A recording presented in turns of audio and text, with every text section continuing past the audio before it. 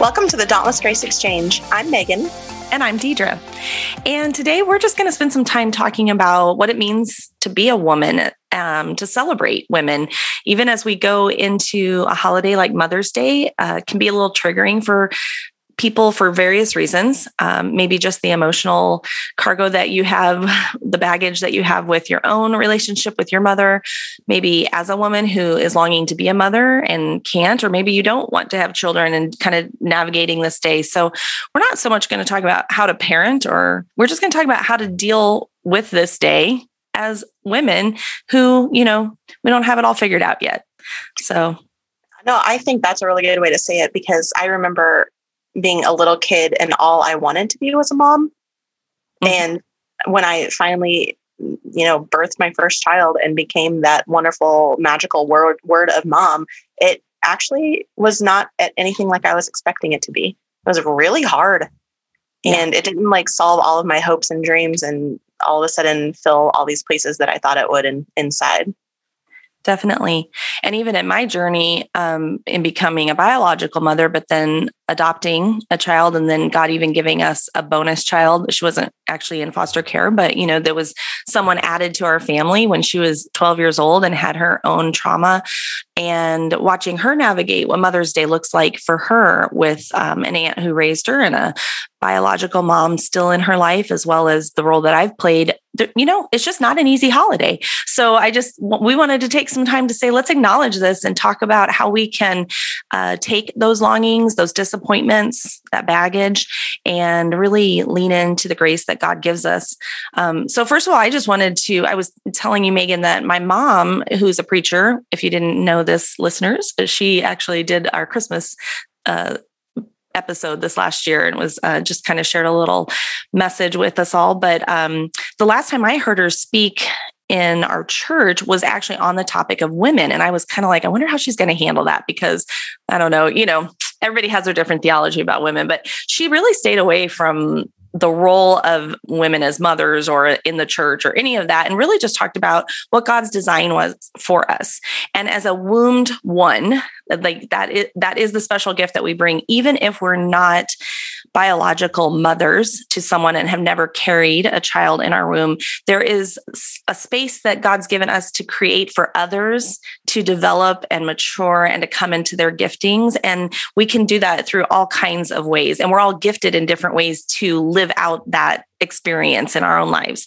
So I wanted to talk a little bit about that, because I know for me, and you were also a youth leader, my husband and I were youth leaders for 15 years. I discipled a lot of kids that were not my biological children. They didn't live in my home, but I carried them in my heart in that way and watched them grow and mature and really helped release that potential in them. So that's one way that a lot of people can kind of live out that calling.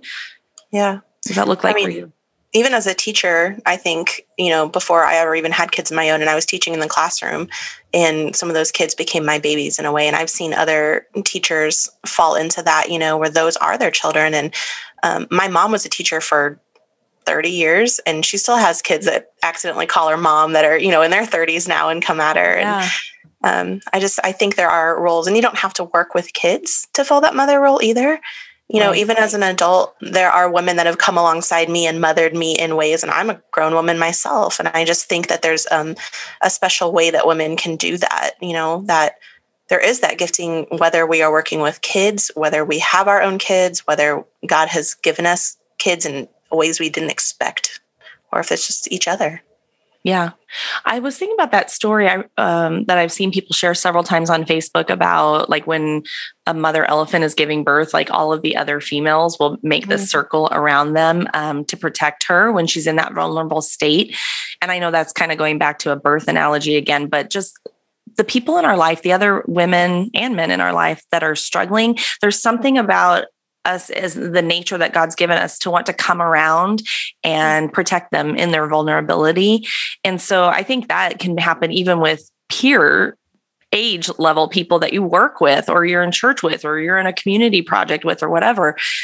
There's just something in our nature that says, let me come around you and support you and help you and cover you and protect you while you're going through this struggle, and it just provides a sense of safety. So I think that's another just nature kind of example of how we as women process that. That's good.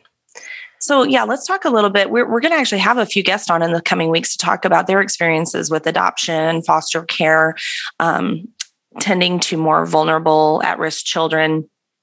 That's been a journey for me, for sure. My sister and her husband decided to adopt. And that was, how long has that been now? 15 years ago. 15 years ago. Yeah. And we ended up going on that journey with them. We were all going to go to an international adoption. We ended up in separate agencies and separate countries just through the course of how that all unfolded.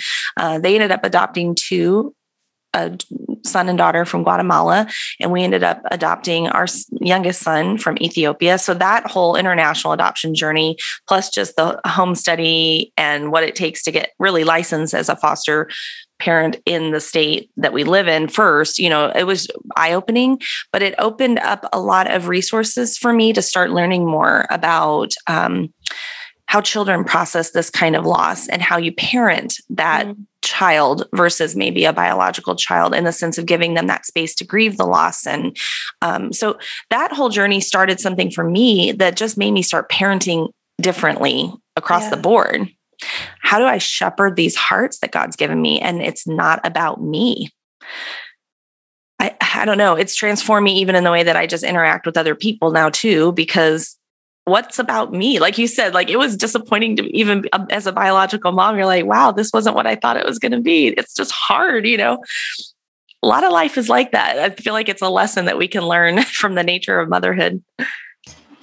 It is. And I think watching, I didn't meet you until after you had already gone through that adoption process, but watching the way that you approached each of your children individually, and it wasn't just like this one parenting fits all for all of your kids at that time, like that was kind of eye-opening to me, because at the time I only had one child, and so I didn't know how to parent others that brought into the house. And so to watch how you've kind of navigated that, I think, I don't know, maybe this episode is about, or the next few episodes are going to be about like non-traditional parenting. The nuclear family that we grew up in the 80s thinking every house had a mom and dad and 2.5 kids and a dog and a white picket fence. That's just not the reality of the world we live in. And there are just so many non-traditional ways to parent. And I've enjoyed watching you go through that journey as your kids get older and you're launching them into adulthood now. And oh my goodness, parenting adults, watching you do that, that's a whole nother thing. That is a whole other thing that I wasn't prepared for. They don't come with manuals, whether they're babies or 21-year-olds. Speaking of non-traditional, so our bonus girl came to us when she was 12, and just navigating her loss with her as she experiences new levels of healing and picking your battles, in parenting, they tell you that when you have 2-year-olds, but it's just true. It's especially true with teenagers. What are the things that matter, and what hill are you going to die on? Because there's a lot of fights you can pick every day with those preteens and teenagers. But again, I was such a black and white thinker, such a black and white person. I'm an Enneagram 1. We have certain ways we do things, and this is the right way. And God has just continually challenged that through parenting, but it's made me a better mentor, a better, I think it's made me an easier person to work with now that I'm not quite as strict about what I'm adhering to. I actually saw somebody else, I don't even remember whose account it was, so I'm not giving them a shout out right now, but on Instagram, one of the Enneagram accounts was posting like parenting types. So Enneagram 1s, here's what you're going to do well, here's what you're probably not going to be so great at, and here's example of something that you could do to challenge yourself to grow in that. And so for me as a 1, like started out so strict as like, this is how I'm going to parent, this is the way the book tells you to do it, and just find out really early on that approach doesn't work well, especially with different personality types. You got to kind of bend and flow. But the main goal that we have in parenting is to release the potential of a child, right? And that's just true in our own hearts as well. And in whatever we set our hand to do in life, again, even outside of parenting. So I think the thing that we can celebrate at Mother's Day is that we're going to give ourselves grace to grieve the things that have been, again, losses or baggage that we carry from our own trauma in our past. We're going to give ourselves grace And we're going to surround ourselves with those strong other women in our lives that can give us a sense of security and protection as we are dealing with our loss. And we don't have to go into Mother's Day thinking that if we don't have brunch and this great relationship with our natural biological mother, that the holiday shouldn't mean anything. It can mean a lot of really good things as we allow the Lord to just process some of this in our own lives and with those around us. As a mom, and we're using that loosely, right? In any sense of the word.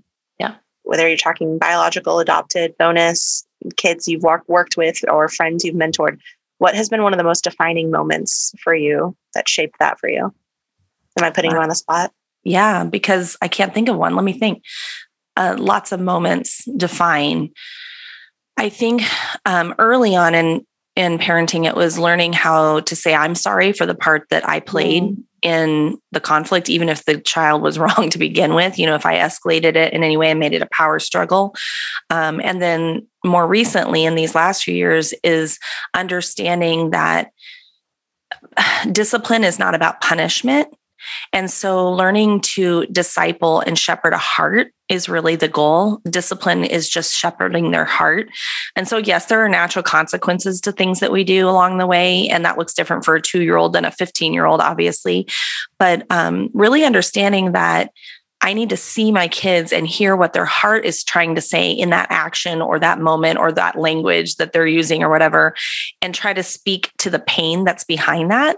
Because when I can let them encounter Jesus in me instead of my own reaction to it, it brings so much better fruit. It just always brings fruit. So yeah, the fruit of the Spirit should be evident if we are, and I'm not saying it's just peaceful and joy filled in our house, not at all. Like there's a lot of strife and confusion and chaos just because there's a lot of bodies. But if what I'm doing with my kids is only always producing conflict, then I need to reevaluate, am I implementing things that are being led by the Spirit there? And so that's true in other relationships too. I want to share mine, but while we're on this topic, because mine's going to switch topics a little bit. How has parenting changed for you since you learned about the Enneagram? It helps a lot for me to see that and even though all my kids don't exactly know their type, especially my youngest, he's, still growing in that understanding, but it's helping me figure out what words mean the most to them. I think I kind of was getting a sense of that even before I had the Enneagram, or understanding the doing repression versus feeling repression versus thinking repression.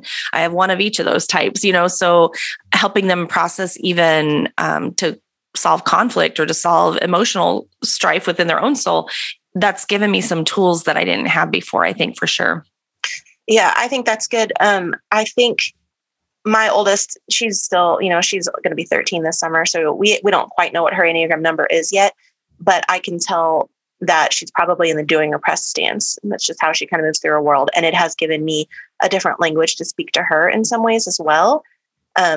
Because I'm also in that stance, which makes it a little bit relationally, let's say dynamic, but also but it also gives me some compassion because I understand where she's coming from. So I wish that I could go back to being a classroom teacher, knowing what I know now about the Enneagram, because I can look back at certain kids and know that I would approach them completely differently. And I'd be able to, where I probably unintentionally put shame on them, I would have better tools and better language. So, anyone who works with kids, young adults, I feel like the Enneagram just is a tool that we all need to be able to disciple others. Definitely. It changes a lot.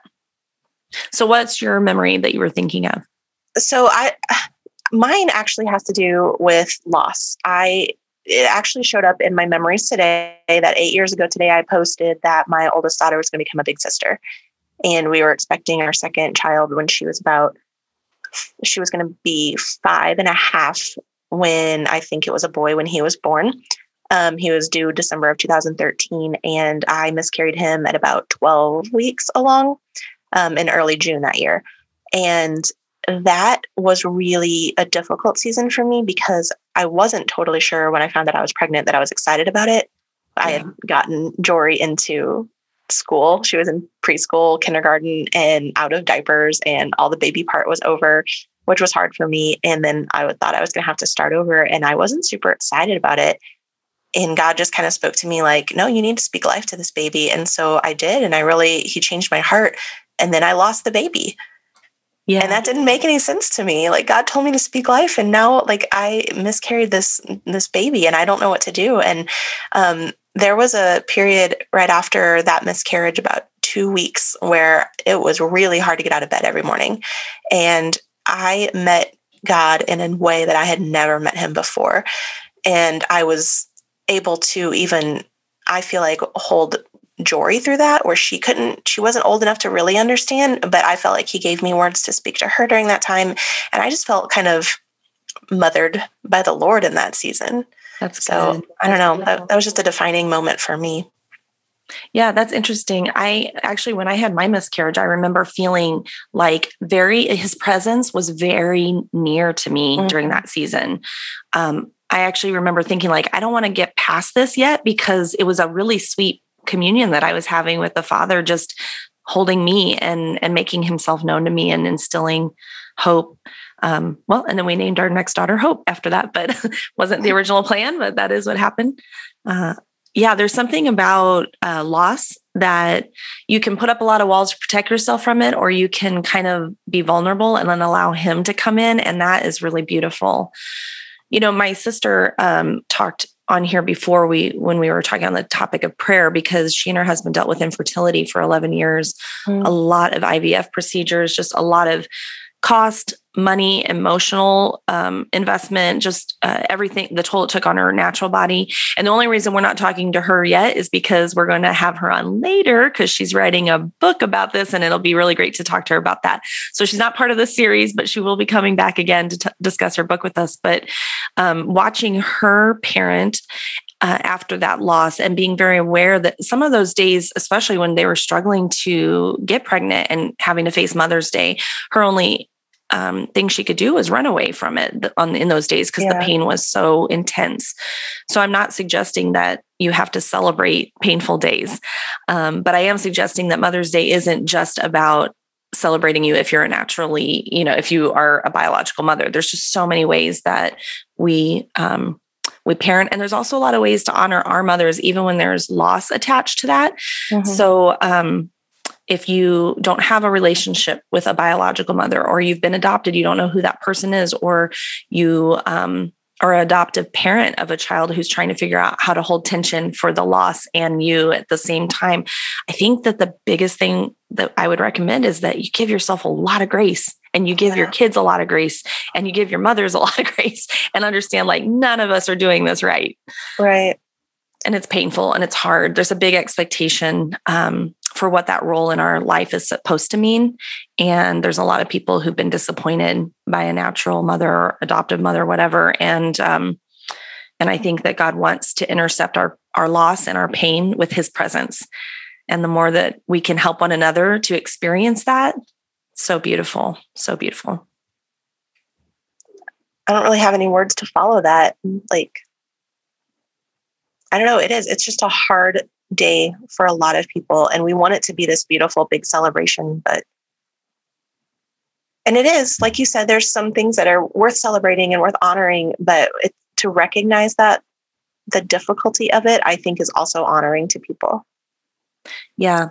I know a lot of people in the adoptive parent community that I have that acknowledge the birth mom of their child on that day, even if they don't have a name, or maybe they have a name, but they've never met or whatever. And just it gives that. So my dad was adopted, but in an era, back in the 40s and 50s when no one talked about it, and you wanted someone who looked like you. So basically no one would even question. And it just was a very, very different philosophy about adoption and foster during that season. So it was painful for him that no one ever acknowledged that he had a loss, even though he didn't have the words to say that's what hurt, but we know better practices now is acknowledging that this family was founded on another family's loss. Yeah. The former family's loss. And so I think that that's really important for us to do when we're talking about adoption, foster care, or anything like that in those non-traditionally formed families in that way. But even in our own lives, if we have a connection to a biological mother, and acknowledging that they're not perfect, and that maybe in some cases there was neglect or abuse, and that's hard to acknowledge. But I really think it's important that you don't gloss over that, and you do acknowledge that and grieve it, and then allow the Lord to come in and start repairing and bringing healing. I don't know. This whole episode right now is feeling kind of heavy, and I think it's hard. How do you lighten grief? I don't know that you can. No. I also just kind of want to shout out to the single dads who are filling in those steps for where there isn't a mother for one reason or another, and just the fact that they are learning how to mother their own kids in a way that probably is a step out for them. And there are a lot of those out there, and I see them and I acknowledge them, and we want to celebrate you too. Definitely. Big shoes to fill. I think we talk about single moms a lot because that's been maybe more, there's more of those than single dads, but It's so true. Whether you lost the mom because of death in the family or whatever reasons, those dads are out there trying to do this, and it's hard. Yeah. It's hard to be a single parent all the way around.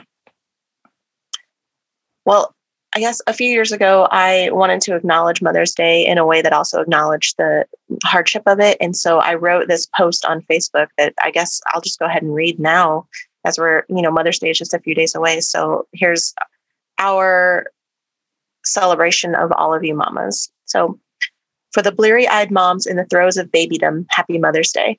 For the pregnant women dreaming of the future, happy Mother's Day. For the mamas of angel babies whose arms are aching, happy Mother's Day. For the women whose children are grown and your house is silent, happy Mother's Day. For the stepmothers who love someone else's child fiercely, happy Mother's Day. For the women without their own children, but who pour into the lives of others, happy Mother's Day. For the women who have lost their own moms or grandmas and whose hearts hurt, happy Mother's Day.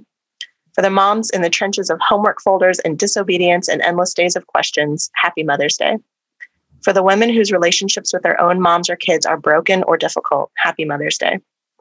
For the women who teach in schools and churches and love on kids, happy Mother's Day. For the single moms who are weary of playing the role of daddy too, happy Mother's Day. For the women who don't fit neatly into any of these categories but pull pieces of several, happy Mother's Day. And for my friends who model unconditional love and raising children in wisdom, happy Mother's Day. That's good. I think that's a good note to go out on. And I'm sure I didn't cover every role there. So, well, stick with us over these next few days and weeks. I mean, we're going to be speaking to some really exceptional moms, not because they are just amazing people, but because they're filling in some of those categories where others have lost something.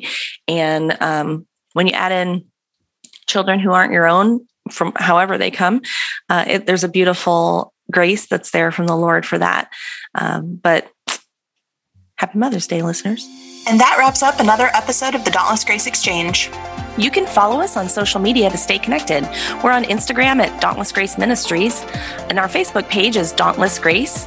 And you can join the conversation in our Facebook group at facebook.com/groups/Team DGM.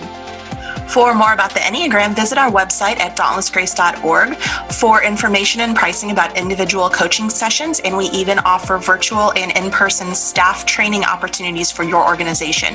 You can also follow me on Instagram at Enneagram Megan. And be sure to check out our website for more information about today's podcast at dauntlessgrace.org. And while you're there, check out our retreat for this November 2021 in Colorado. We have registration live, and we would love to see you there.